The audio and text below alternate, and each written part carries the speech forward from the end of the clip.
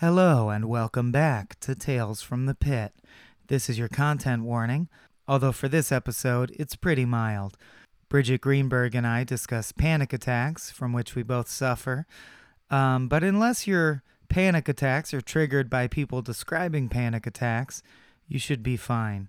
Panic attacks, while truly horrifying to experience, are not that rough to hear about. So hopefully you can all give this one a listen. Before we get started, I'm unveiling another short story, this one called The Show Must Go On, which was inspired by, panic attack. That's the theme, dummy. So I hope you enjoy the story, and if not, you can skip right to the interview at about 25 minutes in.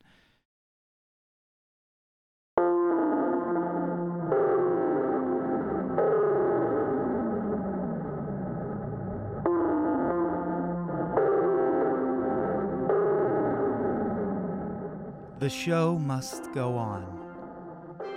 In the darkness of the amphitheater, the every thought was abuzz. They had expected the separation to be traumatic, of course, but they had not expected this. They watched as Unit Cygnus X1 threw himself against the steel walls of his ship. Peering out from his eyes, feeling from within his body, they observed with concern as he moaned and screeched himself hoarse, flopped about on the floor, scrambled back and forth across the cramped chamber as if desperately searching. After an hour of complete hysteria, he simply collapsed onto the floor and began clawing at himself. He left bright, raw scratches across his bare face, chest, and legs. When there was too much flesh jammed beneath his fingernails to continue, he shivered, crumpled, and began to sob.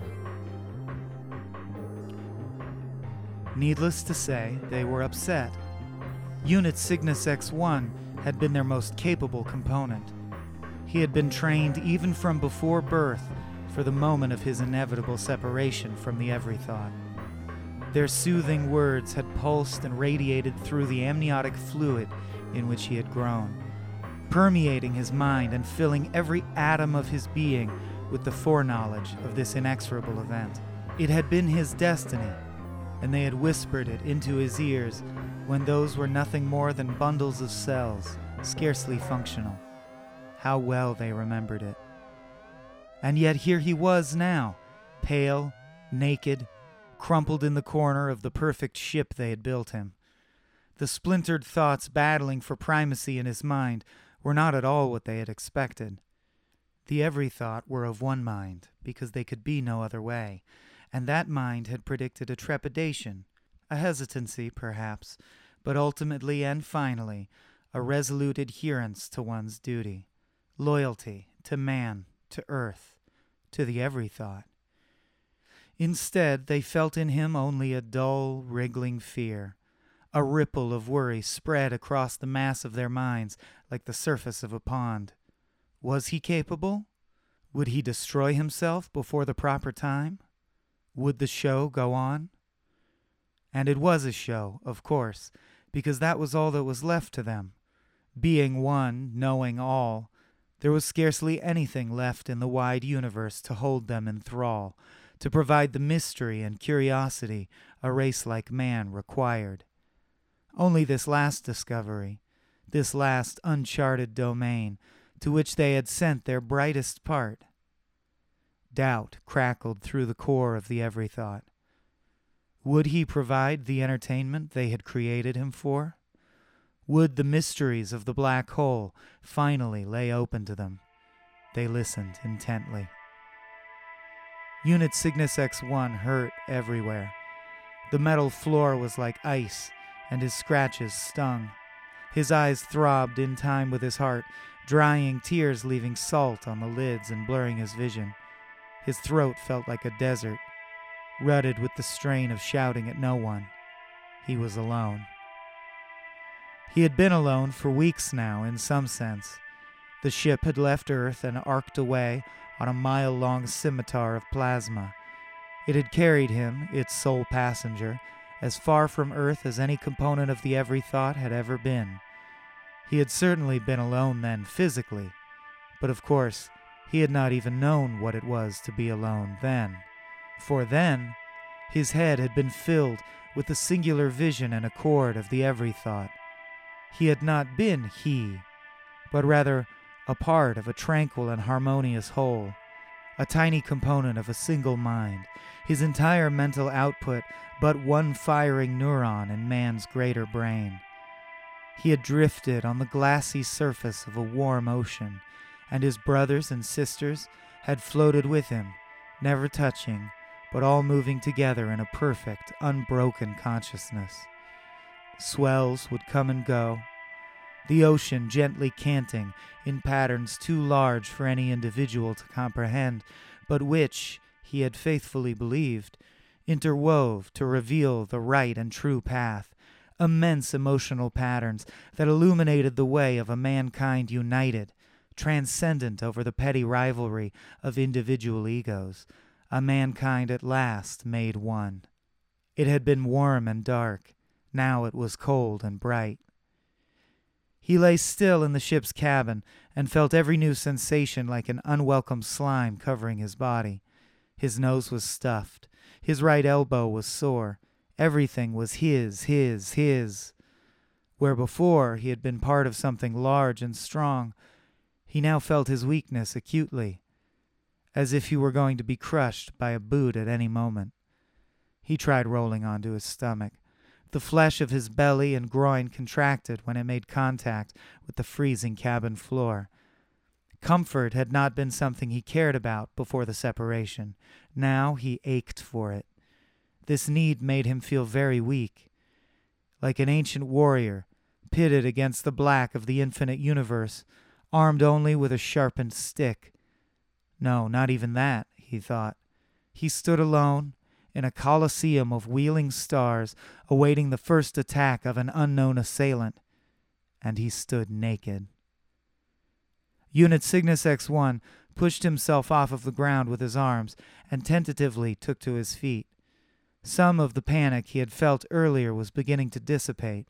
The knot in his stomach had ceased its upward thrusting and instead settled somewhere deeper inside his stomach as an intense dread. He had never thought of life as a battle before, he realized. Then again, he had been a part of something truly strong before, and the truly strong rarely question their own might. He decided to sit down. There was a chair, after all. It was about the only thing that had been provided for him, and he had asked for nothing more. It grew out of the metal floor like a giant crystal, square and sharp at every corner. A little needle in one of the arms gave him his food, and a hole in the seat could be opened to accept his waste. There was nothing else in the room. No windows, no doors, only a dull, brushed steel. He didn't even know how large a ship it was, or where he was, or when he would arrive at his destination. He only knew that the end of the journey meant his death, and that the prospect of his ceasing to exist now frightened him in a way that he couldn't have fathomed before. He sat in the chair, freezing cold, feeling it again, and carefully placed an arm on each armrest. Had he really spent the entirety of the long trip in this position? It had felt so comfortable, so right, to sit in silence and stillness, conversing with his fellow thoughts and allowing the machines to do their work. He couldn't imagine that now, sitting still, motionless for days. In fact, he could hardly stand the cabin at all. He glared at the image of himself that the walls reflected back, a brown smear across their gray surface. He blinked. The room seemed to get smaller around him. He wasn't sure where all the light was coming from, but it was blinding. Suddenly, he remembered that he was not, in fact, alone. No, not alone at all. How could he have forgotten? He was still a part of the every-thought, still connected. But it was a one-way mirror only now. A voyeuristic arrangement rather than any sort of unity. In truth, he was so much more than merely naked. He was stripped bare, pinned open on an autopsy table, organs squirming under inquisitive pokes.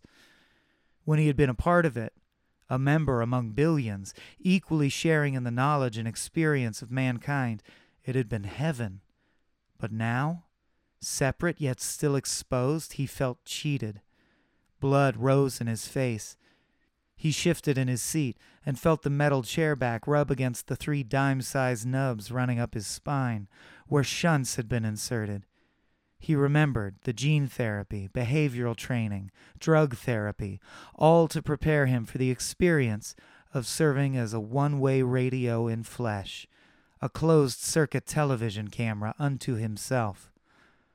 100 billion souls were crammed within his skull, observing every thought and physical sensation he had. It must be crowded in there, he thought, and smiled for the first time in his entire life. Standing room only. Unit Cygnus X1 imagined the Earth slowly revolving within his skull, which was a dark cavern. The planet rotated past 2 bright viewing screens that were his eyes, and then into darkness, the back of his skull, where mankind peered instead at the thoughts that danced across the curve of his head like flickering shadows cast by a fire. Members of the Every Thought jostled this way and that on the tiny globe, making sure they soaked up every last detail of his experience. He was a star. Those who could see the ship relayed the images to the others. Those who could not see kept their arms outstretched and eyes closed, canting on the warm sea, waiting to intercept thoughts and relay them to the group. Everyone listened. They were watching him even now, he thought, observing even the images of them that his imagination was now conjuring up. Unit Cygnus X1 pictured 2 mirrors inside the cavern, facing one another, so that the image of the Earth and the Every Thought was reflected down into infinity on either side, becoming dimmer and cloudier as it moved back into the unreality of a reflection of a reflection of a reflection of a recursive mirror that didn't really exist. He played with his thoughts. He'd never done that before. The ship rocked violently. Unit Cygnus X1 sprawled headfirst out of the chair and crashed against the floor, knocking the wind out of him. While he struggled to catch his breath, the ship shook again, as if he'd run off of an invisible road and was now barreling down a dirt embankment. It didn't let up, but intensified as he rubbed his sore neck and clambered back to the chair in the middle of the room. The constant sounds of vibrating equipment and intermittent squeals of stressed metal reverberated through the cabin as the ship tried to break itself apart. Unit Cygnus X1 knew what it meant. His legs wobbled beneath him as he settled back into his seat, far more than he could blame on the turbulence. His heart was pounding, and his breath came short and shallow, though he couldn't tell if that was from the fall or his new physical sensation. He thought perhaps that he was dying. Could one die from fear? He had never felt an emotion so extreme and discordant. His palms slipped on the armrests as he tried to grip them, and a strange buzzing lightheadedness narrowed his vision. How terrible, he thought. How terrible for them if the player were simply to expire before the show even began. If their radio transmitter died moments before the curtain opened, and they sent nothing but a lifeless corpse through the black hole. Because that's what it was, he knew, gripping the armrests again and again. He was nearly there. That's why they had freed him in the first place. He was now riding in a ship with no controls and only one course, without hope of deviation. The Every Thought had postponed the separation as long as possible, and now he was almost to the black hole. He would get sucked in, spaghettified, to his death, and mankind would watch from inside his brain, watch and applaud and hope to learn something, and at last be secure in their total knowledge of the universe's mysteries. He thought he must die if it kept on like this. The darkness that lay ahead of him and the now alien being that filled his mind worked like a vice, pushing his identity from outside and inside, squeezing him until he thought he must have the life crushed out of him. But he didn't. He didn't die. He just breathed harder and faster and clutched at the seat and felt the 100 billion inside him like a nest of spiders scrabbling around, pushing at the back of his eyelids. Ahead of him, though he could not see it, the black hole yawned and gaped and waited to rip him into a trillion single atoms and stretch him into nothingness and absorb him forever and ever. Unit Cygnus X1 made a noise, a dumb animal noise that rose and mingled with the intensifying roar of the ship.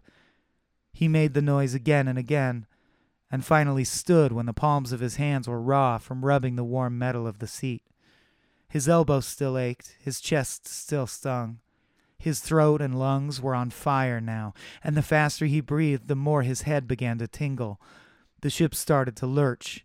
He stumbled around the cabin, wrapping his arms around himself, steadying himself against a wall when he had to.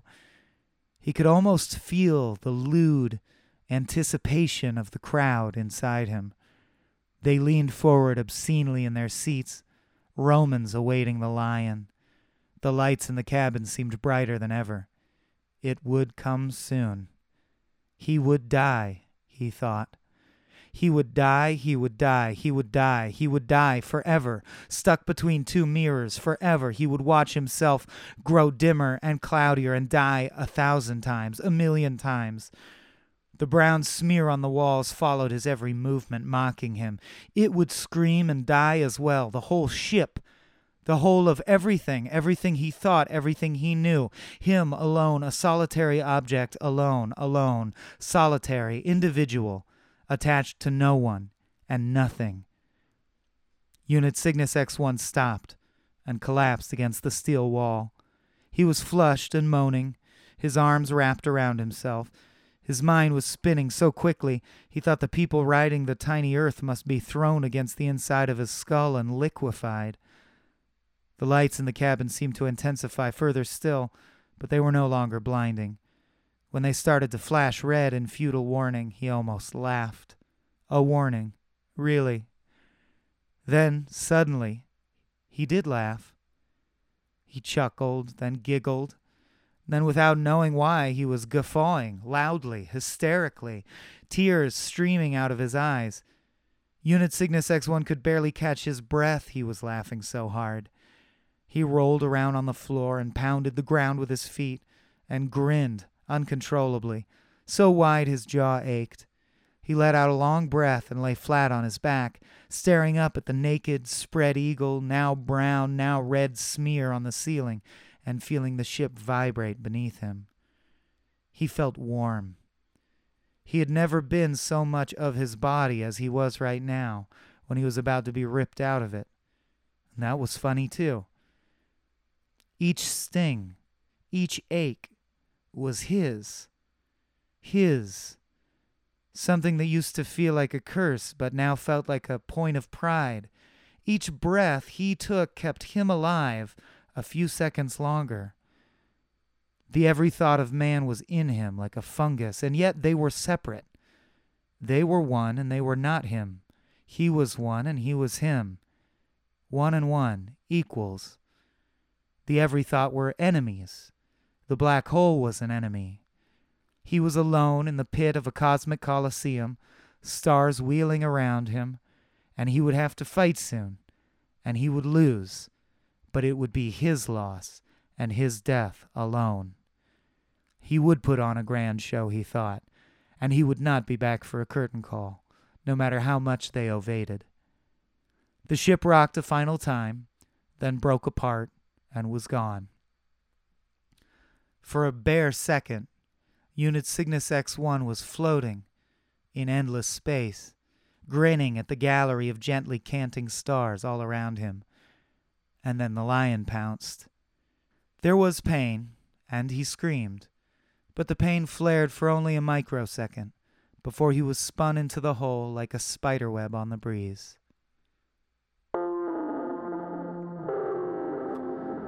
This last act of the show proved to be truly special. The every thought crowded themselves together to witness the death of their brother. As he approached the black hole, thoughts and feelings lost to mankind for eons ripped through his mind. The every thought followed along in lockstep, inhaling those heady sensations like a drug. They rode each violent crest of fear and trough of despair. They made love as one atop the mountain of experience his absurd sacrifice brought them. They felt the depths of despair, the heights of ecstatic joy. It was erotic in its intimacy, daring and powerful in its simple force. They all agreed it was the show of the century. The Everythought huddled even closer as Unit Cygnus X1 collapsed. It was almost time now, they thought. They felt his fear, wrestled with his sudden laughter. What did it mean? From whence did it come? They would analyze it for eons. They felt the queasy laughter welling in them, felt it as their own. It was a memory they would revisit, they knew. They would live the death of Unit Cygnus X1 1,000 times, marvel at it as their greatest undertaking, and masturbate to the gaudy brutality of it all. Unit Cygnus X1 was the right man for the job, they smirked. We should not have doubted. They foamed at the mouth and danced and groped desperately at one another in their fear and joy and heat and lust. And then, finally, the climax came.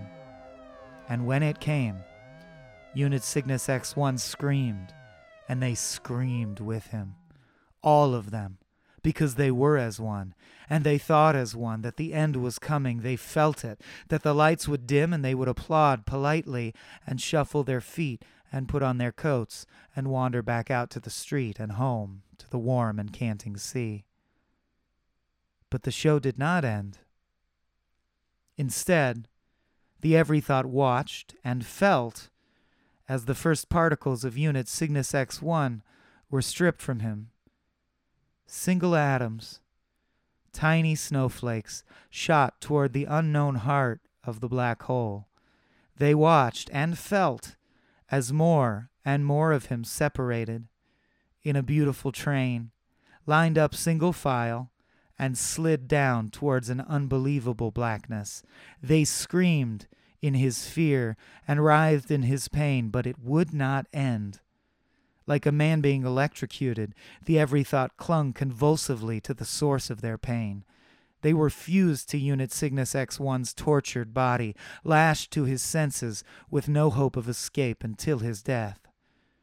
And that death seemed less and less imminent as they watched him slow. Where he should have fallen into the darkness at speeds beyond reckoning, instead, Unit Cygnus X1 slowed to a stop, floating, mouth tight in an obscene grin, stars reflected in his eyes. The members of the Everythought screamed in the intolerable pain of depressurization, felt their bodies explode from the inside and be ripped away into the intense gravity well over and over. At first, they simply reeled with the pain, unable to understand what had happened. 1,000 years later, it dawned on them, as one, because things could dawn on them no other way, and they knew instantly that it meant the end of mankind. As Unit Cygnus X1 shot faster and faster toward his death, as the Everythought fell after him, chained to him in their writhing pain, the flow of time dilated, slowed, and began to crawl. For him, it was over. For him, death had come in the blink of an eye.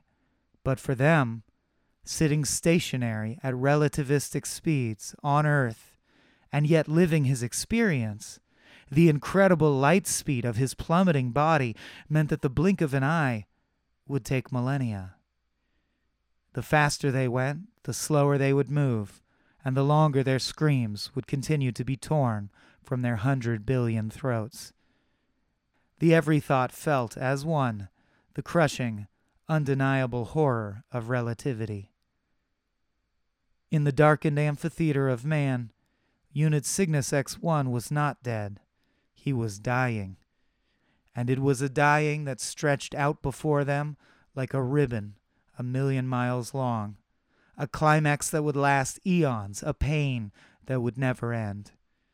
It was dread and tragedy, Sturm and Drang. It was sardonic justice, and it showed. It showed in his eyes that they would have their whole lives to admire. They all agreed.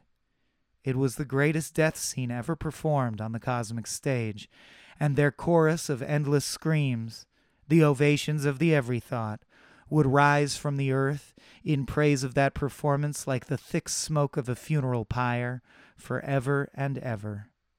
And still, Unit Cygnus X1 floated, face fixed in a grin.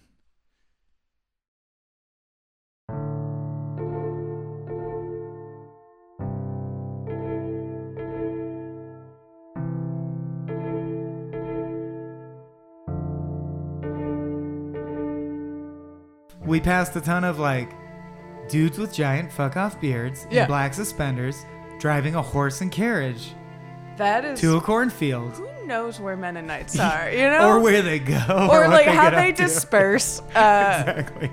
Yeah, when I lived in Philly, they were everywhere, and it was my first experience with Mennonites, and I was just why are you in Philadelphia? Why are you in urban Philly? I also felt so ignorant because I was like, are Mennonites different than Amish? And then a man who's lived his whole life in Dangriga, Belize, who speaks Spanish, French, Creole, perfect English, and ancient Maya, explained to me the difference between Mennonites and Amish. And I'm like, I should know that already, right? I don't know the difference. But they're just so... Belize, especially because the national language is English. It's the only country in South America where that's true. Interesting. So all the kids... And there's a crazy culture mix there. Right. There's the Garifuna, which are the descendants of African tribes who, when the slave trade started, literally were like, fuck this. And got on ships and left Africa not knowing where they'd end up and landed in Belize. In South America, the coast of South America. They call themselves the Garifuna, and they have their own separate language. They learn English, Spanish, French, Creole, and it's insane. I did not know the cultural wonder that is Belize. And then if someone's descended of the Maya, they usually know that language. And there's 3 different Maya languages that are all completely different. You have to learn from scratch. You went on a anthropological dig in Belize. Yeah. So scoot in. Yeah, both Jen and I are good students and we absorb shit. We find it enjoyable, which I think also the locals were... Which is sad to me. They were shocked. That you we climbed through a cave where you got to see the actual remains that have not been disturbed for thousands of years of people that the Maya cut the spines out of and ate the hearts of. You can see the hole in their chest and shit. And they tell you all about it's not boring school shit. No, that's amazing. Right. While you're standing there, they tell you about these are the 9 gods of the underworld, Shabolba, and all the shit that they do. Yeah. And you're like, this is awesome. And literally every time our guide was like, really? You think that's awesome? Usually when I come in here, people say, I'm tired. Can we turn back early? Or please stop talking so we can just enjoy ourselves. We're like, what? That's insane. It's stupid. Yeah. Fuck everyone. You see a skeleton with a hole cut out of its chest. You want to know that story. What is that story? And the story is they didn't eat for 2 days. Then they went into this cave, lit fires, did an enema comprised of fermented honey until it's meat or alcohol, ground up magic mushrooms, which we would call today. I don't know what they call it. Yeah. And the pineal gland of those frogs that you lick to get high, all ground up into a mash, shoved up your ass after you haven't eaten for 2 days. Then you cut your dick open, bleed into a jar until it's full, burn the blood, inhale the smell while you pass razor wire up and down your tongue over and over. Then you pull out the sacrifice, who's usually a captive of an enemy tribe, and cut their heart out with a spoon by ramming it into their chest over and over till you get to their heart, and then you eat their heart. That sounds like the first season of True Detective. And people were like, I'm sorry, this is boring. Can you just stop? I didn't come here to learn. Well, yeah, those people are weak and just don't want to hear that story. Exactly. Wait, so they did that to their captives? They just got them super fucked. In fact, no, they did it to themselves. They did that to them. The captive was, but... The captive was the person they... The captive was dead. They ended up even eating a lot of the captive, yes, but they, from my understanding, from the guide at least, if I'm correct and they're correct, right? And they showed us artifacts of this. Is they had obsidian axes, and they'd kill you, they'd crush your skull with one blow, right? then cut your heart out and eat it. Yeah. So unlike Temple of Doom, it's actually more humane than Temple of Doom shows. Yes. Where you like claw their heart out with your hands. With your hands, yeah. I mean, it was a quick death for them, but a painful process for the people who got to live.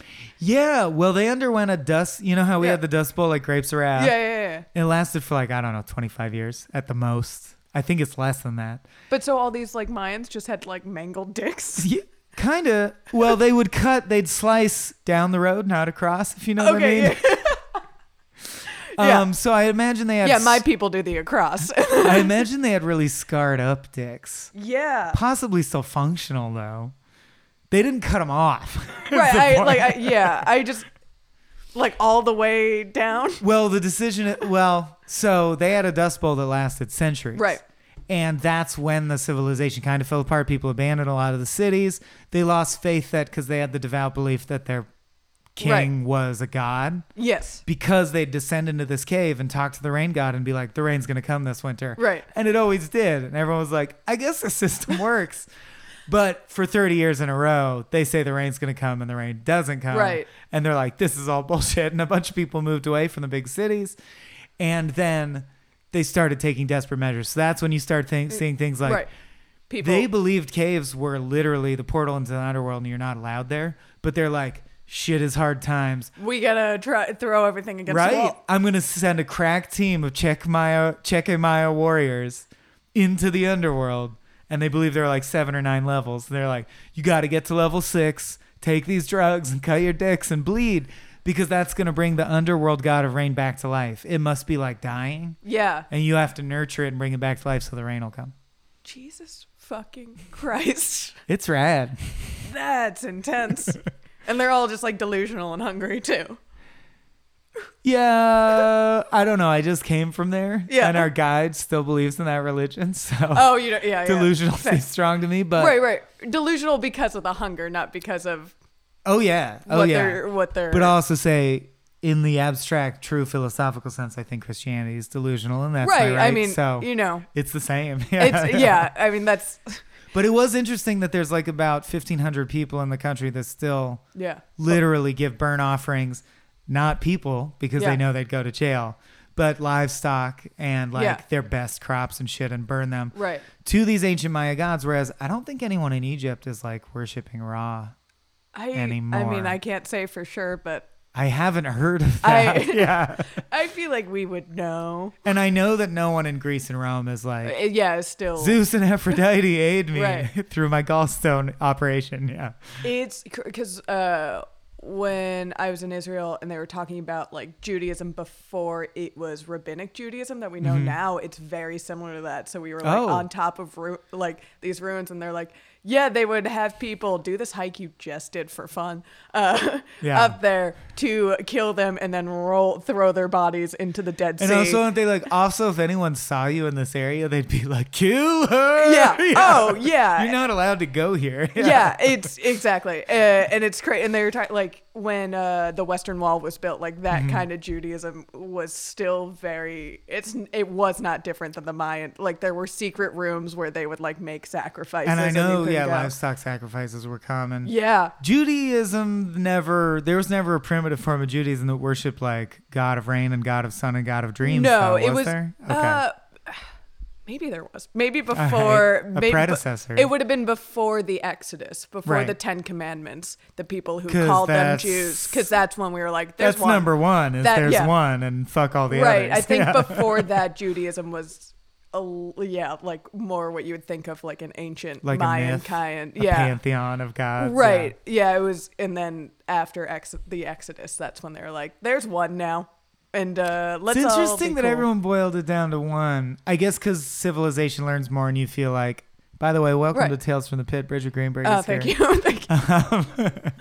We'll get to the worst parts of your life, right? But I'm fascinated. But first, we're talking about the worst parts of ancient religions. And my vacation. Yeah, and your vacation. Small Beans is all about asides. Yeah. And we're fine with that. So buckle the fuck in. Yeah. We'll get there. Yeah. There is a topic that's pre-planned. Yeah. But I want to ask, this is funny because in the last podcast, I also asked like, hey, people who believe in religion out there, right? Explain to me why. Yeah. But I feel like as everyone figured out, oh, the sun is this thing and it does this, everything boiled down to, well, there's just a God and it's of stuff we don't know. And there's a ton of stuff we don't know. Right. Is there a life after life? Where were we before? Who created the universe? Is there any consciousness or none? Right. Is everything connected or not? Why is it this instead of any other kind of universe? Like, what the fuck is going on? So you make God just be like, I guess that's whoever knows all that stuff. Right. Yeah. It's easier than like one person controlling everything. It's just easier to wrap your head around, or like a bunch of people. That just got hard to keep track of, you know? Well, that's what I'm wondering. I want to hear from our Hindu friends, because Hinduism seems like the last major religion that's like, no, everything has a soul. Fuck you guys. There's like a million gods. We think it's awesome. And it is pretty cool. It's cool. Oh, that's why it's like really, I love studying religions, and Hinduism's awesome. But I'm wondering from devout Hindus, thoughts on like, do you think monotheism, like, those fucking idiots? Yeah. Like, that's so stupid. I mean, I don't know. Maybe we're talking from like a very Western centric point of view, which we must be. Cop to it. Cop to it. Right. We're like, the three major Abrahamic religions are all, tied through monotheism. And I think that is kind of the lens we're viewing it through. And there are millions of other religions that don't. If you started asking me Shinto, I would crap out. I got nothing. I think Confucius was part of that. Maybe I'm wrong. And I'm going to check you on your racism there and your ignorance. I took a religions class in high school once. Me too. And it was fun. It was cool. But, who knows what happened? I think I absorbed some of it. Yeah. And maybe I was racist just now. No, you're good. I want to fill you with love and validation. Thank you. Here we go. Let's dive in. I want to... first of all, point out how appropriate it is as the host of our in-network show, Rough Stuff. You haven't talked about anxiety. Other people have spoken to you about anxiety very generously. I force people to. You've mostly used sports metaphors to mock them. I know. And then apologized. And then feel really bad about it, which I think if you think about the broader thing I'm doing there, is my anxiety showing itself. Well, so you're here to talk about your relationship with anxiety and sort of level the playing field. Yeah, and I do think I think I've dropped hints about about my earliest panic attack experiences. That's true. And you've mentioned embarrassing things fucking left and right, a pile of them. But incredible. You never know if that person is necessarily panicking. Because I think a unique thing about anxiety is you can know people who are in the hardest of circumstances and are like, I don't know, I just never panicked. I guess I'm lucky. And people are like, and this is me, so I'm taking full, like. And my life is just a moment-to-moment panic. 10 minutes before you got here. Why won't this power cord untangle? I'm pulling on the end. Fuck. Oh, life is shit. Oh, my God. Right. Yeah. It happens so quickly. Like, all of a sudden, I'm just like, why am I sweating so much? It was 2 seconds and I was fine. And then just sweat. But yeah, I think also it was like, because when I wasn't diagnosed, I don't know why I put air quotes around that for people who saw that. I wasn't. For the record, Bridget has used the classic finger air quotes sign. I didn't have to tell you guys that, but I'm being generous here. I wasn't like diagnosed and got on medication and started seeing people for anxiety until college. Okay. But then once that happened and I was looking back, I was like, how did we not catch this? Throughout my entire life, I've been obviously an anxious wreck.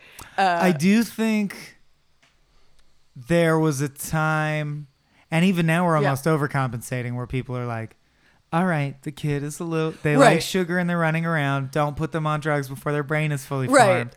But there was a period where it was the opposite, where we're like, I don't know, my kid's just a jerk. Who cares? Yeah. The thing is, like, I was 21, 22 at that time. It was like enough time has passed where I'm an adult now and we've looked back on my childhood. And it's like, I think I told the story in Rough Stuff, and I'll probably reiterate some of the things I've dropped. But like I think one of my earliest panic attacks that my parents like still talk and laugh about, and it is funny, was it's objectively funny, was my mom. I was at a Chuck E. Cheese and we were playing around in those like hamster tubes. Yeah, this is creepy already, so you're justified. Yeah, I mean, it's already a terrifying environment. It's a 22-year-old person with no background check and a costume touching kids. That's all I'm saying. It's and like... Is this story, we were like, you know how they have those like hamster tubes that kids just crawl around in. I freaked out because I thought I was trapped. I wasn't. There's no way to get trapped in those. There's one direction to go. Right. I just like all of a sudden in the middle of it freaked out, and my mother, I was like, I had to be 5 at the time. This is one of my earliest memories. And my mother had to crawl and get me through the tubes because I was just full like frozen panicking. And I was like, that's not a... I like to imagine them unbolting it in a helicopter, lifting that section of tube out. I guarantee you my mother, before she started crawling through the tubes, were like, can they do that? Right. I guarantee she's like, anything to or not have a grown woman. Or minimum wage McDonald's workers. Right. Is it fair for me to impose upon them? Yeah. Can you just go push my daughter through the end of the tube? Grown woman didn't have to crawl through the tube, but she's a wonderful mother. Well, she's going to drop into the filthy, filthy ball pit. That's fine. Yeah. Just please. But no, she's a wonderful parent. So she crawled through the tube and helped me out. But it was like, you should have figured something was wrong. Not to blame her. Or I don't want to blame them. You're like, were the other kids doing whirlwinds inside the tube and screaming? Yeah. Did anybody else have just a breakdown in front of the tube? You just lie on your back and like horse kick the side of the tube as it cracks. Yeah. It's like that. And there were like so many other times. I think one of my like, I was very young at that point. So that it's probably a memory. I remember getting stuck and freaking out, but like, I don't remember. My mom has told me like the crawl through the tube part. I always wonder what I remember an imaginary version of because I've been told it so many times. Right, exactly. Yeah, I'm sure there's something, but I do like specifically remember freaking out. Right. And that was the first time I've like scarred your real mind. Panic has set in for me. And then like I think I was 9 at the time, and I know that for sure. And I have also talked about this on Rough Stuff. But one of my first like major panic attacks that I will never forget was in a Ripley's Believe It or Not museum in St. Augustine, Florida. These are places that children love that as adults you realize are creepy. Are terrifying. So maybe you were just, because they're like... I think I'm the only smart one. You're a perceptive child. You're like, these wax simulacrum of humans are creepy as fuck. Yeah. No, I remember exactly where I was too, because also it was packed. This Is place it the LA? The Hollywood it was one? it was the original one, and this was which the first like museum, which was in Florida. Okay. Northern Florida. We were doing like a road trip. I think I was getting dropped off from summer camp in North Carolina, or to summer camp in North Carolina, and we just stopped at halfway through, which is St. Augustine, Florida, which is like near the Panhandle, and they're like, there's a school museum. And it was packed. Like, it was literally shoulder to shoulder people just, like, sliding through. So that wasn't great. Yeah. And then I remember we were at this exhibit, and this man had turned himself into a snake via tattooing and, like, split his tongue. Was he there physically, or are you talking about No, it was like an exhibit. Panel, it was like an exhibit of him, and there was a video, and I was like, I've seen a bunch of freaky shit leading up to this. I'm crowded shoulder to shoulder with strangers. And then that happened, and it was I need to get out of here right now, and started just like fully like hyperventilating. Couldn't see. Couldn't see. That happens to me during panic. Like my vision gets completely blurred. I have to like find like wall and a place to sit to like till that goes away. Nice. That's definitely that will make that our next topic. Yeah. I want you to finish your hilarious story. My hilarious story about having about going blind out of fear. And I was just like holding up. My mom was like, all right, we're getting out of here. And just like full mom strength. She's coming off like a superhero right now. Just like elbowing people to get her like sweating, crying, panicking blind child through this Ripley's Believe It or Not. And she was just like, went to a worker and like, do you have any like escape route? Like just like emergency like exit. Crybaby door. Right. Yeah, exactly. Like my child's clearly a little bitch. I ruined, my family waited for about 2.5 hours to go to the Indiana Jones ride at Disneyland, which is an awesome ride. Yeah. The opening week when it was a big deal, which is why it took 2.5 hours. And the line with like the fake like darts blowing at you and skulls and snakes. I took the crybaby door and made my whole family miss it, so they'll never let me live that down. Yeah. See, my mom did it, and I will never forgive my brother and my dad, who, like, we found the door, they gave us the exit door, and we're just waiting in the gift shop for them to, you know, have their good time and walk through this museum. And the exit, and I remember going through this myself on my hands and knees, because you had to take their exit, which was one of those like walkways and then a big spinning tube around it. Oh yeah, like a fun house. Right, yeah. And like it's just a whole nightmare for someone who isn't and a at the end there's the snake guy who's going, right, yeah, who's come gonna again soon. Yeah, who's gonna like lick me with his split tongue. Oh yeah. Lick on the cheek if you want to return later in the day. But yeah, I crawled through that on my hands and knees because I was just like, I don't know what's happening. Yeah. And then I just remember waiting. We waited like half an hour to 45 minutes for my brother and my dad to stop enjoying themselves through this Ripley's, which they had every right to. It just seemed shitty to me at the time. But I do want to point out, if you've never been, I'm a big fan of Ripley's. Oh, yeah, I have it's super the book. Cool. Yeah. I read it in the bathroom. But like, I do think they're spread thin location wise. Yes. And what I mean by that is they will cut, there's many of them. And if you go in one, 8/10 or I guess 4/5 then of the exhibits will be a panel with good illustrations and shit saying, in this other Ripley's museum 1,000 miles away. Right, on the other side of the country. There's a snake dude and he is there and he has a split tongue and he does shows. This is information about him. Yeah. It's very like educational. It is. And they're cool and I recognize that, but man, I'll never go back. And then, so we waited like 45 minutes for my brother and my dad and they just came out laughing, having the best time. And they kept like, I am sitting there like. Did you believe it, son? I did, Pop. I did. Oh, we're closer than we've ever been. Great memories for them. They had such a father-son bonding experience and they were going through that tube and they had, I was like sitting there like, we need to get out of here. I'm having the worst day of my life. And they just like they thought the tube thing was so fun. And they kept like running back and forth. They're like, let's do it again. Let's do it again. And my mom's just like, what the fuck? Well, you know what I'd love, Pa, is if I were blind in this tube. That's the only way it could be improved upon. Yeah, I'm sure that's real fun when you can see. Yeah. That was my first like vivid panic attack experience. And then we moved on for years and was like, that wasn't weird. Yeah. You know, that happens to Bridget sometimes. Okay. All right, so cut the shit. Okay. No. What's I do want to ask, because it's one of the recurring themes of this show. You mentioned blindness. Yeah. And this is also my first time talking about panic attacks, which I have in addition to depression. So I will. So we'll compare notes a little bit, but I want to know can you just straight up so people can go like, oh, I'm like that too, or not? Right. That's interesting. What is a panic attack like for you? How long does it last? What symptoms are there? Yeah. Every time I tell like doctors and therapists how long my panic attacks last, they're like, oh no. Oh boy. And they're only like 5 to 7 minutes. Okay. Which I am told is long. Mine are like 1 to 3. Yeah. Right. Yeah. For I know it's gonna happen too when it starts happening. Like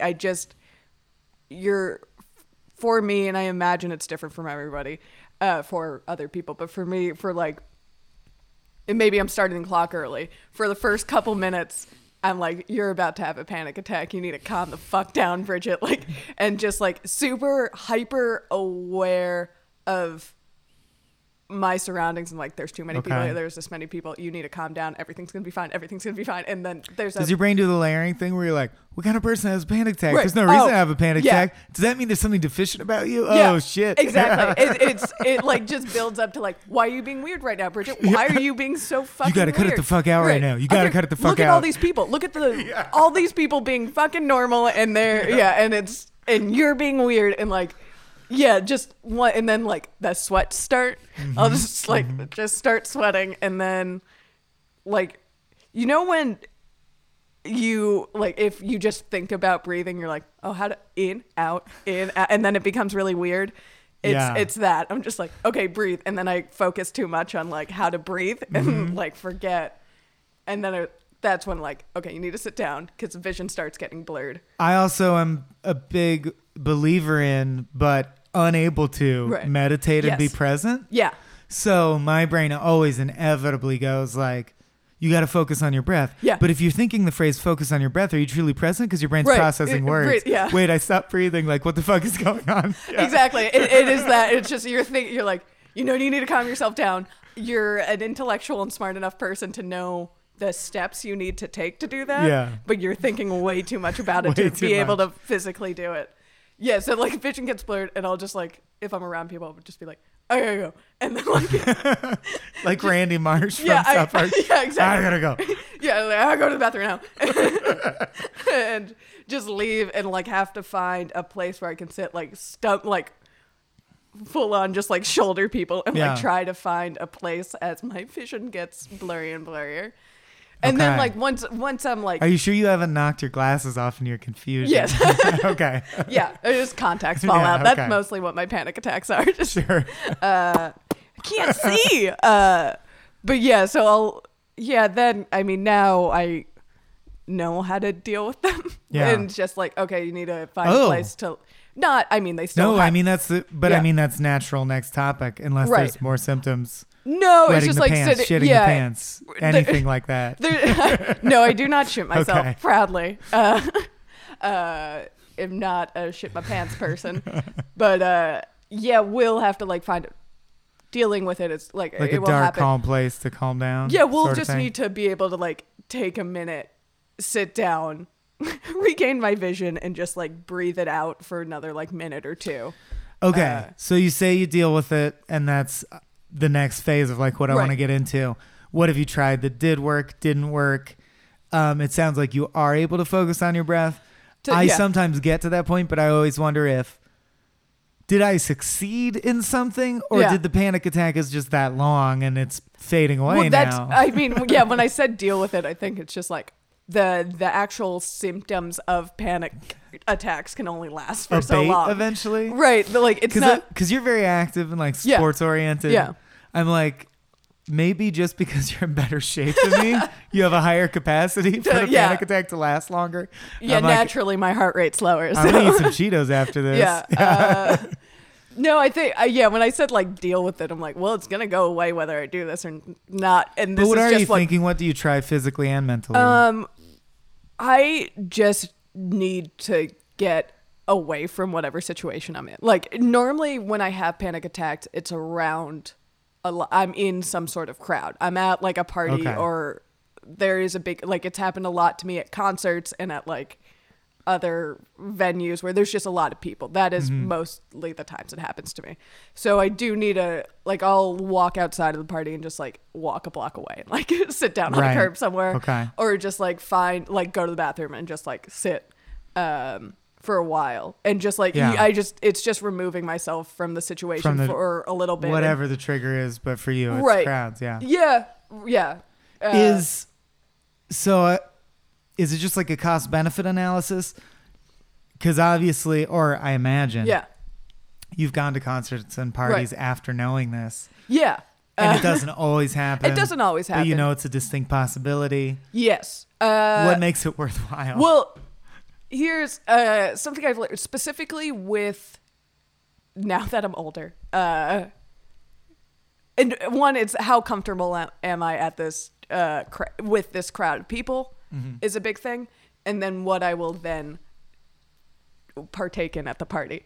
Because what I've learned about myself through probably too much trial and error was if I am in a large crowd like a concert or a party and then I smoke weed and I get high. Double paranoia. Yeah, that's when like I will spiral. I got a cold and Belize. Yeah. Cool. True shit. Cool. Wait, am I bragging? Yeah, you are bragging. Yeah. No so I got sick in Belize. Yeah, I just got sick in Belize. Exotic germs infest my nasal passages even now. Yeah. Cool, man. Yeah, I drank the water in Mexico once and I have not stopped shitting. I was just trying to excuse the fact that I'm too lazy to cut out the sound of me coughing. Yeah. So please continue. I was trying to be professional. And, but through too much trial and error, I had learned like if I'm at a party or a concert, like I can't smoke there. Like Gotcha. That is will all crash in on me Reggae real quick. festival, no good for no, you. oh no. So I can't do that anymore because I know that's like immediate route to panic attack. Sure. And they're just like, I know situations to avoid. It will still happen. Like it's in my life. It's not anything that I'm ever going to fully avoid, but I know things to do that will be like, that's a surefire route for bad times for Bridget. I should say this more on this show. I'm not a mental health professional, but right. So at the risk of giving advice I'm right. not licensed to give. Yeah. I do feel, and I wonder if you feel, yeah. that accepting that it's a part of who you are and realizing that everyone has crosses to bear right. does make it easier, because there's both anxiety and anxiety about anxiety. Yes. Because there's all kinds of stories, and it's statistically true. They're like, stress will kill you. Oh, now I'm stressed right. that I'm going to die early because I'm stressed. Okay, great. Oh, yeah. Some of that like tertiary stress I found has faded with me getting better at realizing that, yeah, I'm going to die. Everyone's going to die.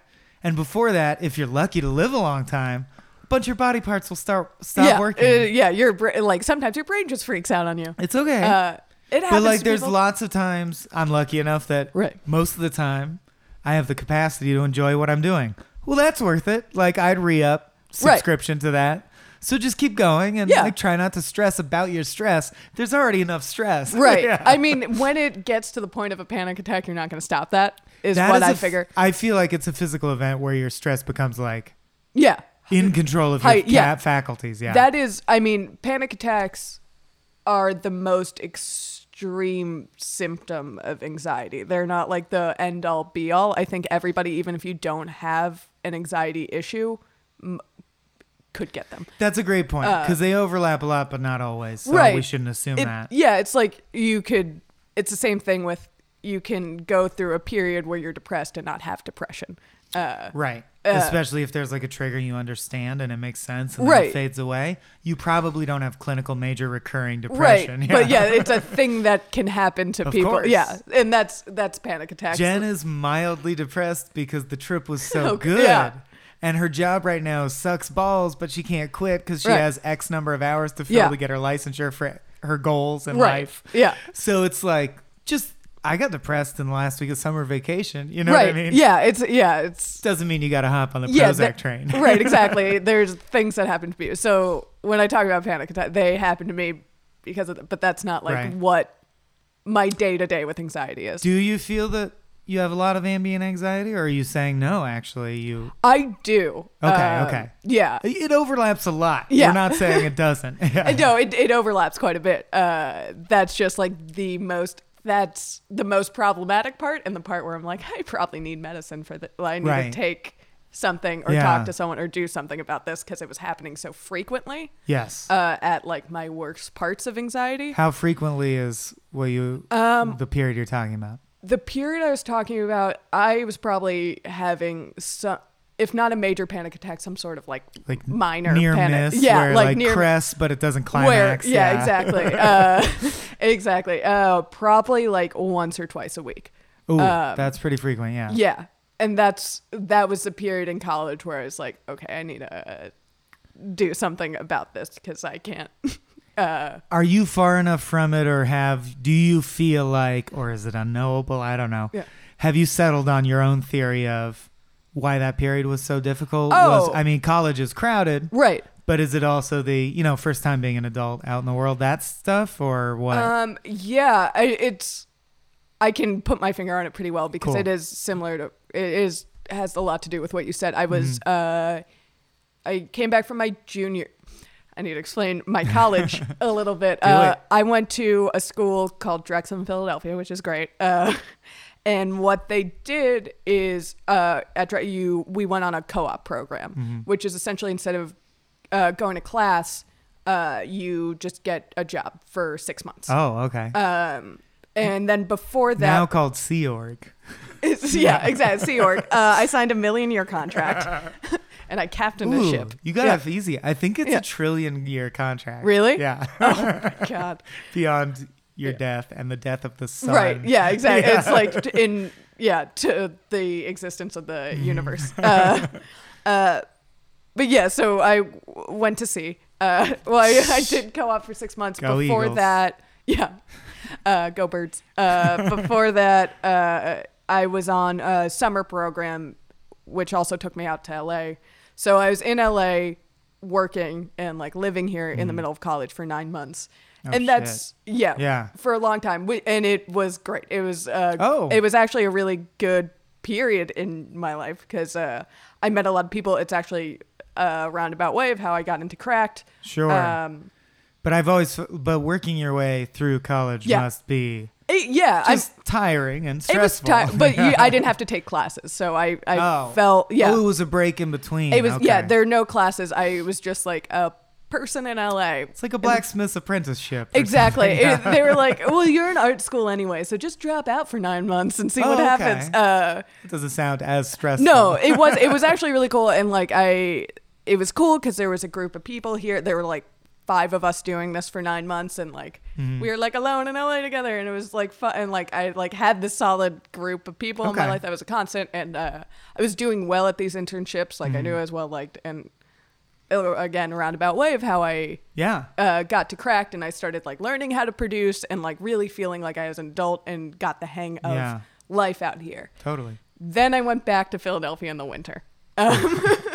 And I was in LA for, summer through spring. The best time. And it was great. And then I went to Philadelphia in the winter, and I saw, and this was in the middle of my junior year of college, and I saw the people I was interning with getting positions that I knew I would have gotten that were full-time in companies. You were behind for taking the exactly. time. And I was watching like these people get better, and I was like, everyone that respected me and that I met is gonna forget about me, and I'm gonna have to start at which didn't end up. Maybe I'm deluding myself, but I feel like, and by the way, good training for the industry. That you're now exactly. in. They still respect you. They still love you. It doesn't mean they can do anything for you. Right. Exactly. Yeah. But yeah, it's just like watching things happen, and had like the normal, school stressors. But then I was like, I made a huge mistake. I fucked up. I should have just stayed. I should have dropped out, which is not true because it ended. The Some News Patreon's doing so good. So good.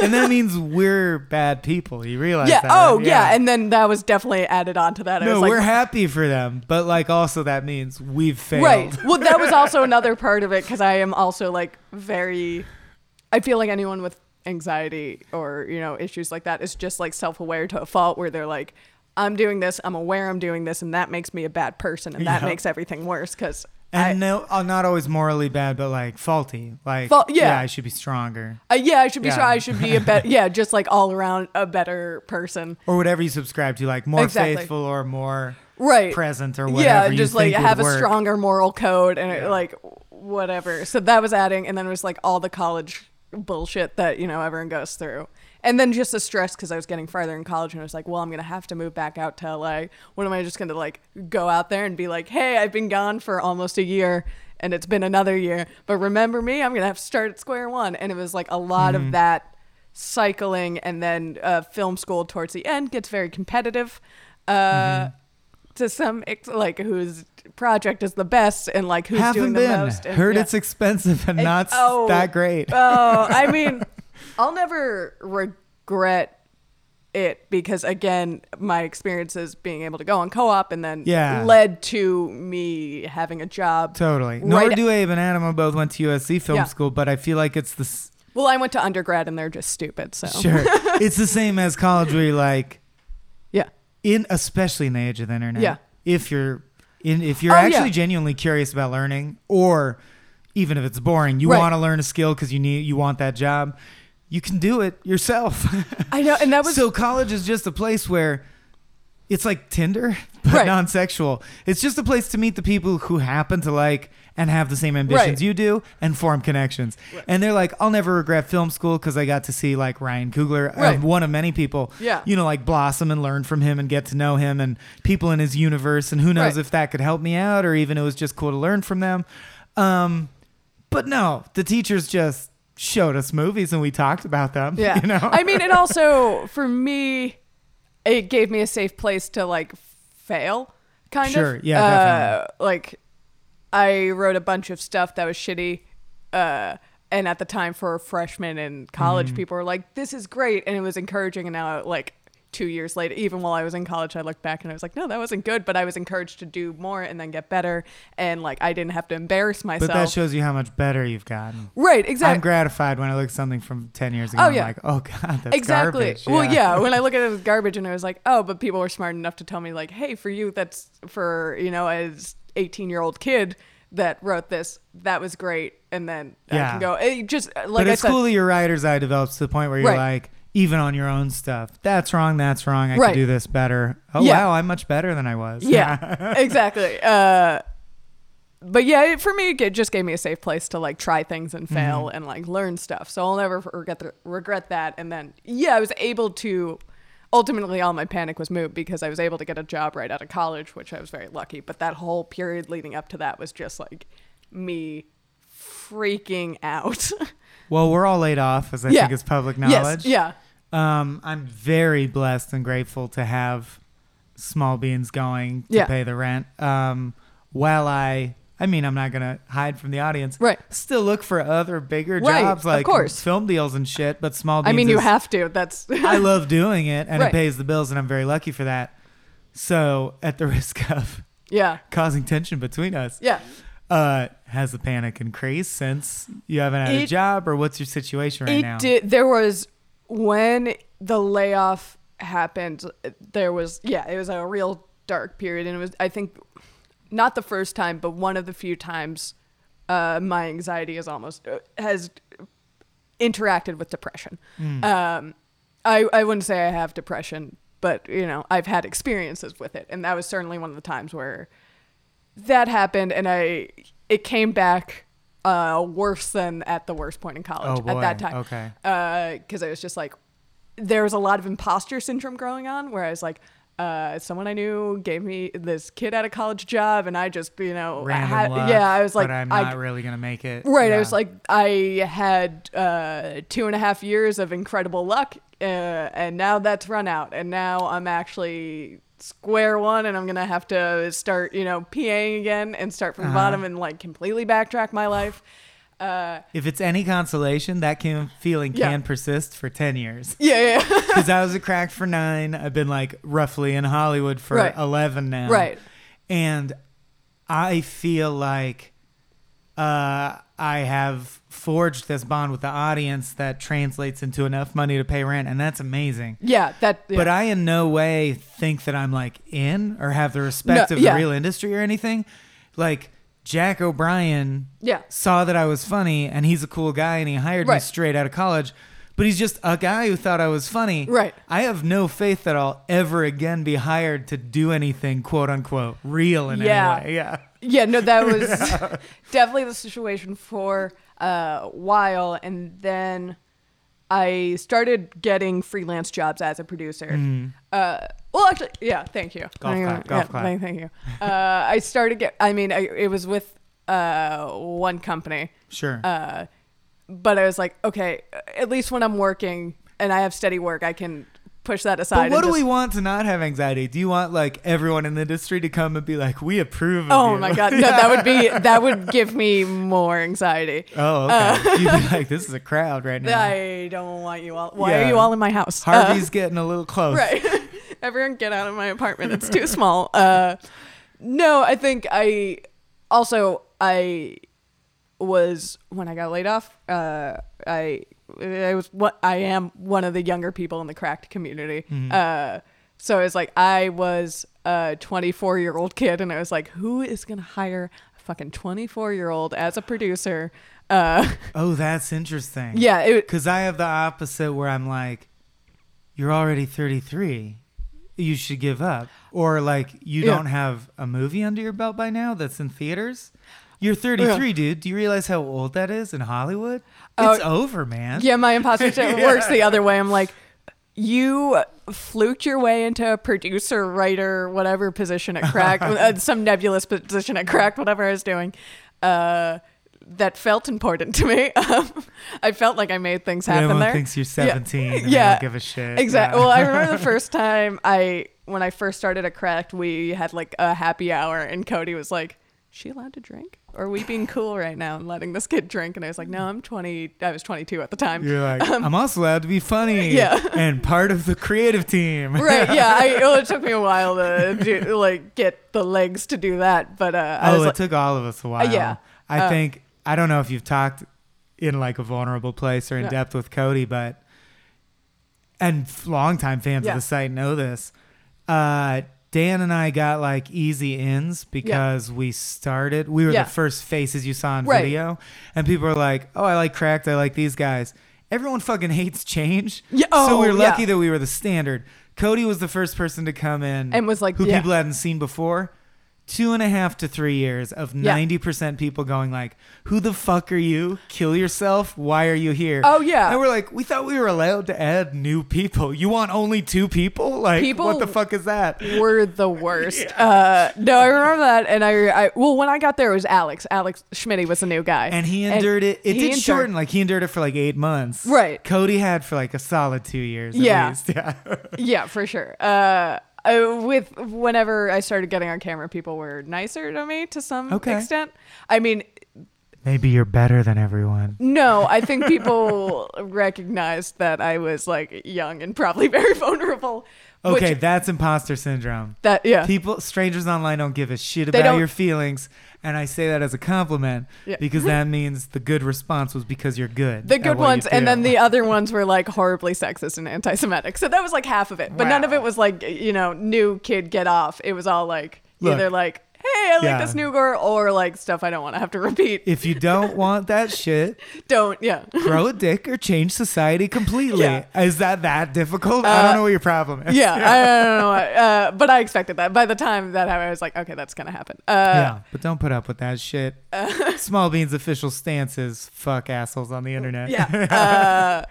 But so when Cracked like to get back on topic, when Cracked dispersed, that was a hard period because also I was like, I have been working for 2.5 years. I don't have any money saved. Like, this is going to be a big problem. And that was, there was money panic. There was imposter syndrome and like, will I ever get a job again?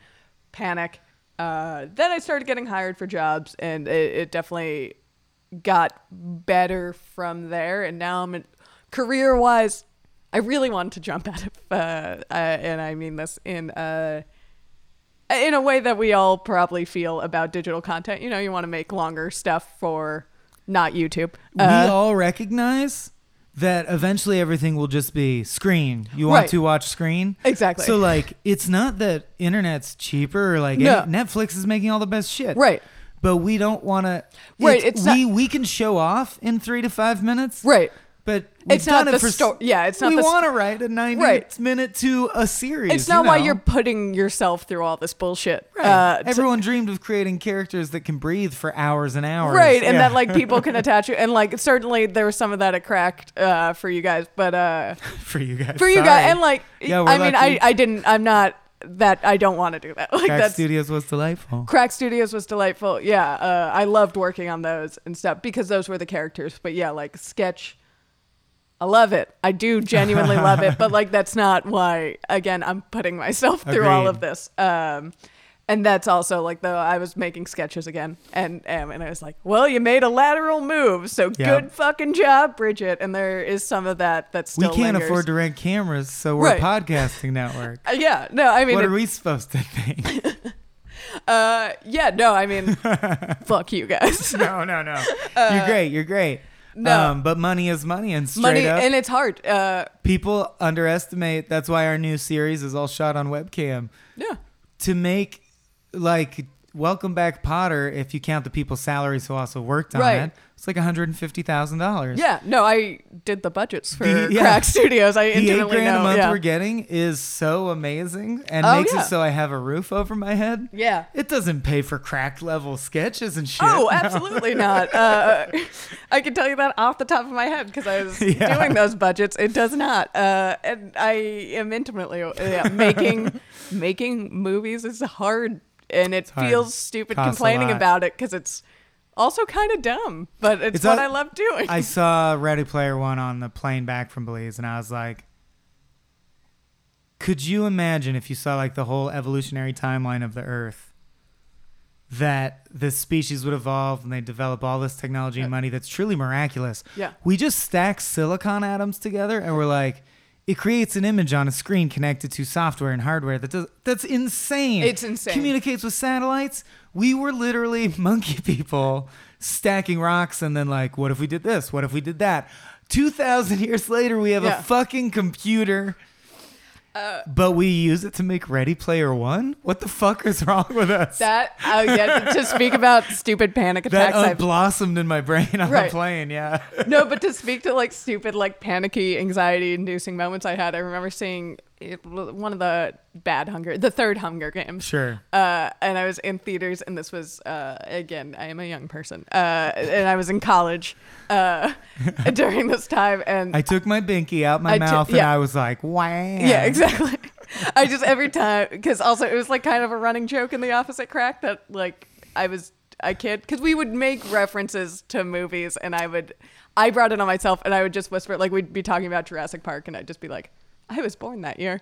The last 3 years, I was a secret alcoholic who never came into the office. So you might be surprised to know, not up on the in-jokes. No, yeah, that's why I explained. Yeah, it's like, I never knew that or participated in that. Right, yeah, it was just, it was like I would swear you're not a day under 41, but that's just me. I don't know. Thank you. You're welcome. Thank you so much for that. So I was watching Hunger Games, and the opening of that movie is just like insane, and it was like, this is a bad movie, and they spent so much money. What would I do with that money? How would I make that movie? And like just trying to wrap my head around how much just like the first 30 seconds of Hunger Games cost was like, fuck everything. And how much $200 million actually represents in human effort that produced the resources of society that allow us to have $200 extra million to fuck around. Yeah. Like that goes all the way back to people like hoeing fields and planting shit. Like that's where that luxury came from. I know. And you make whatever the fuck. Yeah. It makes fuck you. It makes me so angry when I see bad high budget movies. Oh my God. Low budget's fine. I'm like, fine. Your parents paid for this. That's fine. It's totally fine. But like make something that at least like even if it's not good, just says something about you or like your worldview or something you feel is important. Yeah.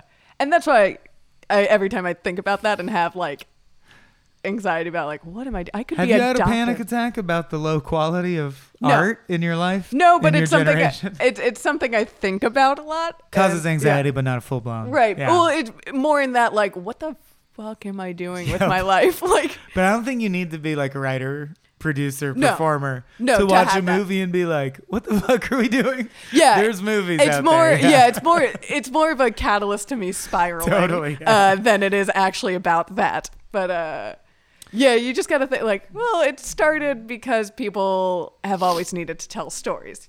And we Marvel movies are the same as the Roman gods. I get that. Right. Yeah. Like people just have wanted to tell stories to each other, and that's a basic human need. And then we just got technology that made it better. And us better at doing that, we could use that resource to do other things. But, I do feel that the technology's gotten to a point where, and hopefully this will pass because like our shock with how good shit looks will pass. Yeah. There's like a whole slew of movies that I consider leaning so hard on it looks so good you don't notice that you've seen it a million times. Yeah. The Revenant's the most beautiful movie I've ever seen about a guy who gets vengeance by killing dudes who killed someone he loves. Like what? Yeah. We watched Mandy last night. I was so excited from the trailer and it looks gorgeous, just like Drive did. And both of them are amazingly beautiful movies about a dude who sees someone he loves gets killed and kills everyone who was involved. Oh, every story. What the fuck is like? Well, is that all we have to say about life? I remember in film school when one of our writing teachers was like, there are 3 kinds of stories, and told us 3 kinds, and I was like, that can't be it. There's got to be something else. Or and let's then, like, keep trying. Right. I was like, people, there's the thing that everyone always says of like, there's no original ideas anymore. And that will drive me crazy in my brain, just like digging for something. Like we just got to try harder. Especially because in human history, we have the fastest rate of change of any species or culture. there's new shit that will come into existence you couldn't have imagined existed. Right. Don't you think that will pose new ideas? Like, do you think, okay, well, Jane Eyre basically wrote the book on everything. We don't have to discuss whether artificial life has a soul or should be given legal rights. Yeah, we do, because that wasn't an issue anyone thought of before. Yeah. But that's why they're right. And I feel like, you know, you have your thing with Vonnegut, and I love him too. He says there's 7. Yeah. Yeah. And there are people like him and filmmakers who are certainly doing that now that are like digging at ideas that we have not talked about. And that's what makes a movie better to me. And it's going to make me, I've been yelled at so much about Marvel. And this is gonna make the Small Beans audience mad. But what drives me crazy about Marvel movies and that whole scheme, I think the most impressive thing about that will always be the marketing scheme behind it. More so than the movie. It is a 2-hour commercial. Oh, yeah, because you see DC and Universal trying to copy it with the Dark Universe, and you're like, it's just a marketing thing, and you're not doing it right. They nailed it. Yeah, every time I look around the theater, I'm like, this is just a marketing scheme that we're all falling for. You're all wearing shirts and costumes. How much did you spend on that? Like, we all fell for a marketing scheme. This movie says they could have been made, barring technology, and those stories could have been made at any time, and they would have been. Barring technology is everything. That's my point about why they have nothing to say. Yeah, but it looks. You're cool. like, well, yeah. It objectively looks like everyone did a good job who's involved in how good it fucking looks. Well, what drives me crazy is I'm like, okay, when people look back at the pop culture of this generation, those are going to be the standouts. They're like, this generation was the Marvel superhero. That's what I was like, how amazing would Drive have been if it was about anything at all? Yeah, exactly. And it drives me because it's like those stories say nothing about where we are as a society or people, really. They're truisms that have existed throughout time. And the history of film. It feels like so many movies now are saying, do you remember how in the course of film history there's been at least 50 movies like this? Right. Here's the best looking one ever. Fine, but it's still the same as a thing I've seen 50 times. Right, and it just drives me crazy that that's going to define our generation. We're the reference generation. Yeah, of pop culture. And I'm like, well, we got to be more than that, because that says nothing about this time period that is extremely fraught and nuanced, and no one like, we think 80s fashion looks corny, but at least an image comes to mind of anything. Yeah, ours is just a mash of everything that came before. Years, they'll be like, remember the 2000s when they were remembering the 90s, 80s, and 70s? Well, if you look back at the early 2000s, some of my favorite Instagram accounts are like fashion of the early 2000s, and it's just a train wreck of people wearing ties as belts. Okay. And I never stopped doing that. Oh, yeah. Yeah. And belts as ties, but that's for autoerotic pleasure. Yeah. All right, we're closing in on an hour, so I want to ask a few more on-topic questions. Yeah, I feel like we've gotten away. Oh, we could do a part 2 easily. Yeah. But I do want to ask, because I know I deem it so. Yeah. A big part of this show is the normalization of these aspects, and I hope people out there feel heard or connected to. In my experience with panic attacks, which involve hyperventilating and hitting myself in the head compulsively. Those are my main symptoms. The medicine has really helped. Yes. I was on Ativan as a child after the car accident where I had brain damage, which fans of the show will have heard about several times or referenced, which is where my panic attacks and depression really started. Yeah. I think I'm genetically prone to depression, have issues in life that can trigger depression, and had a brain injury that actually triggered it. But it's that thing where it's like, you probably would have become depressed at some point, but moved up the timetable.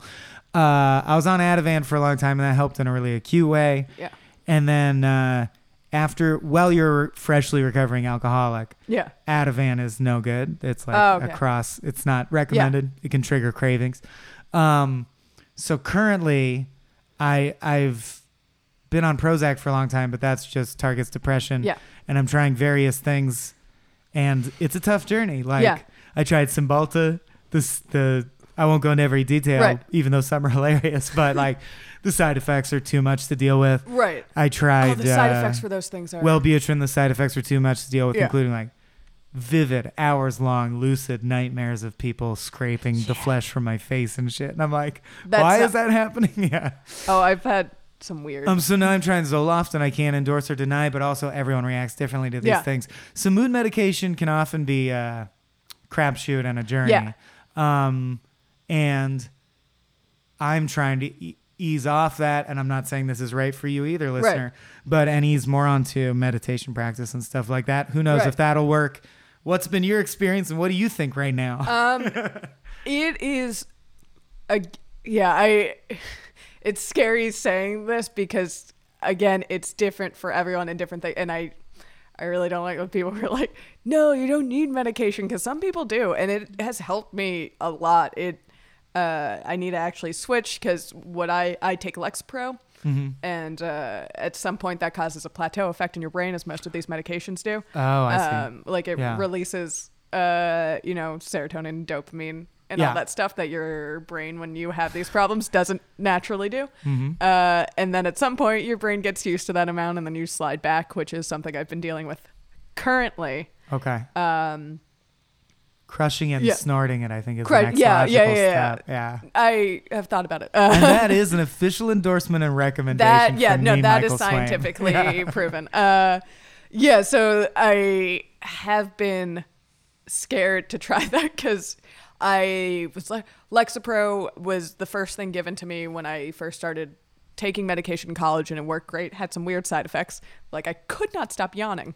Oh, interesting. It was really strange, and I looked that up, and it wasn't even a tired thing, but just every 30 seconds I would yawn.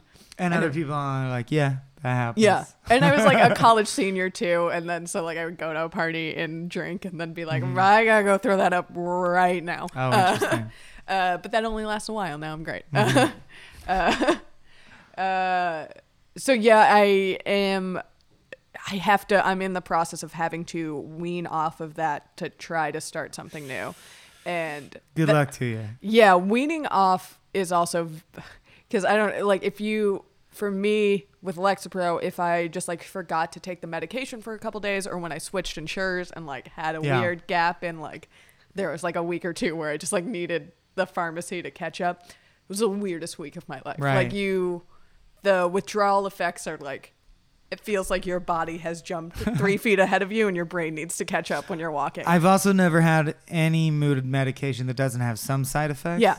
Some are very mild and okay, but and everyone affects everyone differently. We can't underline that enough. Yeah. So yeah, if you're just if you really need it, please get the help and strength to you, because you might have to go through 4, and the first 3 might give you sweat neck and stink foot. You don't know what it's going to cause. Weird. Yeah. Well, yeah. My mom took Cymbalta and started getting the feeling of electrical shocks in her brain. And she looked it up, and a lot of people were like, oh yeah. Yeah, when you look at the symptoms. Yeah, when I looked up, why am I yawning and throwing up foam?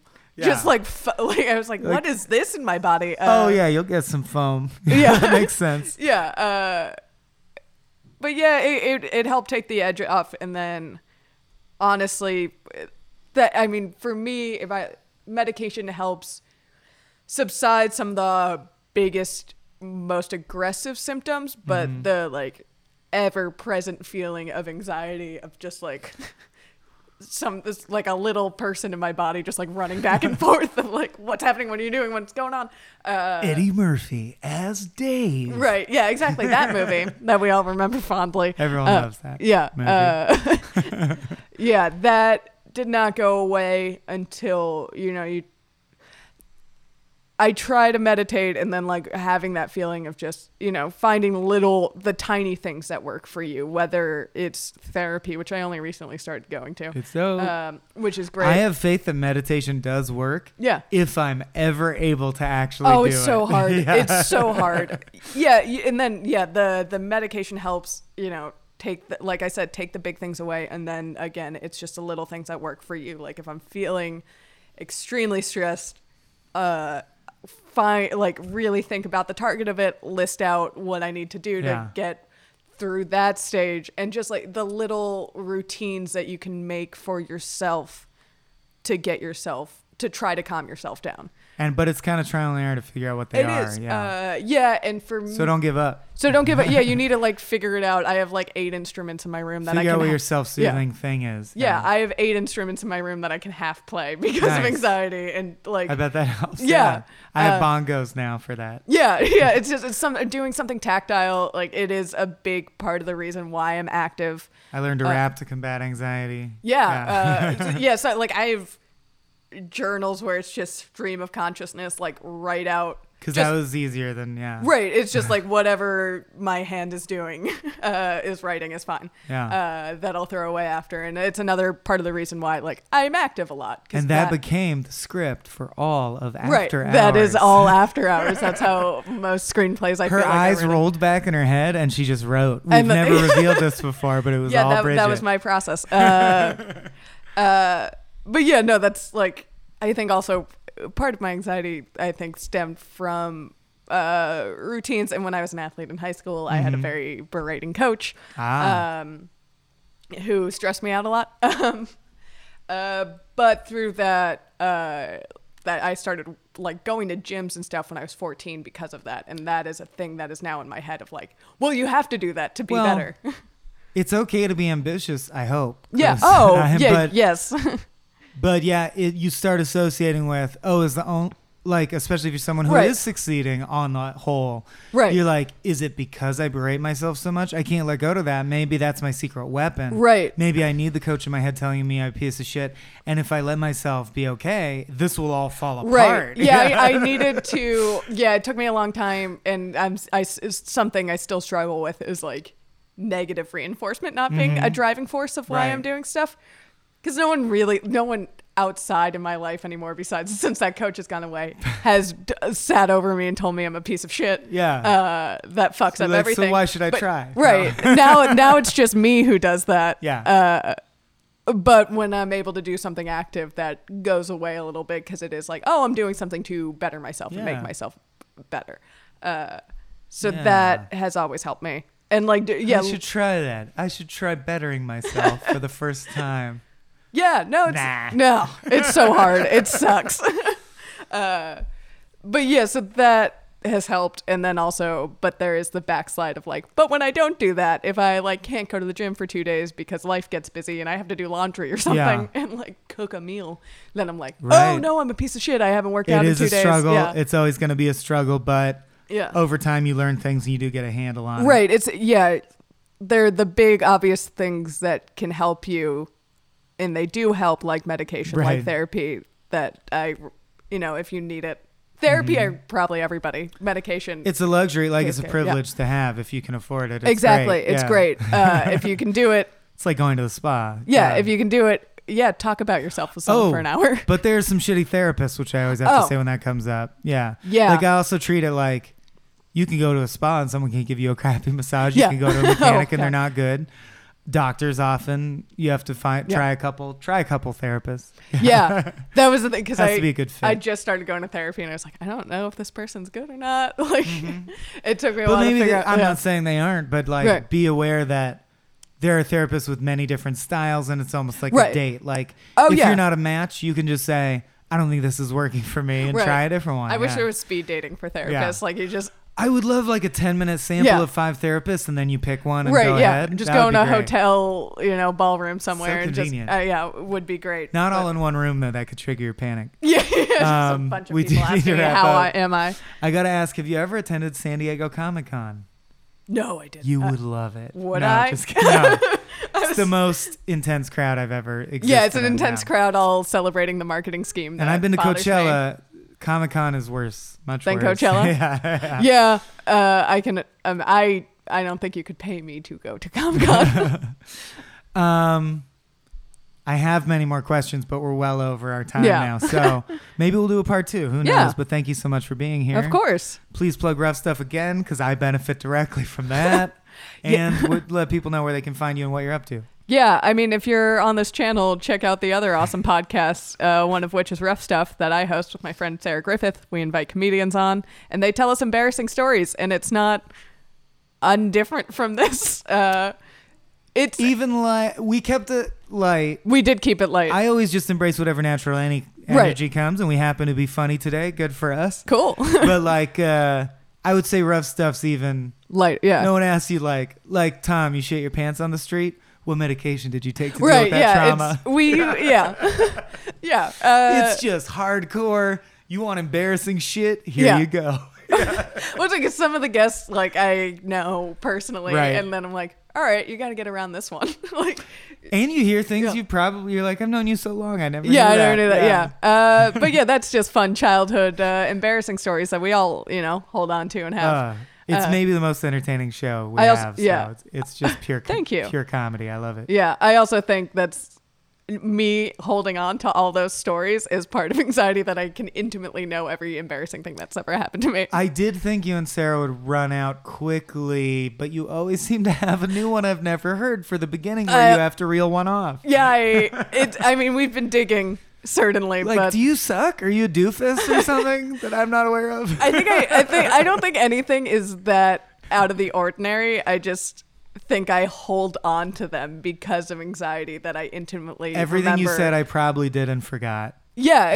I don't think anything's like that, specific to me that I say. Right. It's just that I've held on to every single one because I think about them, all the ways I fucked up constantly. And that's why you're the perfect host for that show and on Suicide Watch. Yeah. No, but Rough Stuff is a lot of fun. I appreciate this network for hosting it, and this was great. And you can find me on Twitter at Bridget Tweets, and also Rough Stuff Podcast at Rough Stuff Pod on the social medias. You know them. That's all the followables. Yeah. Bye. Yeah.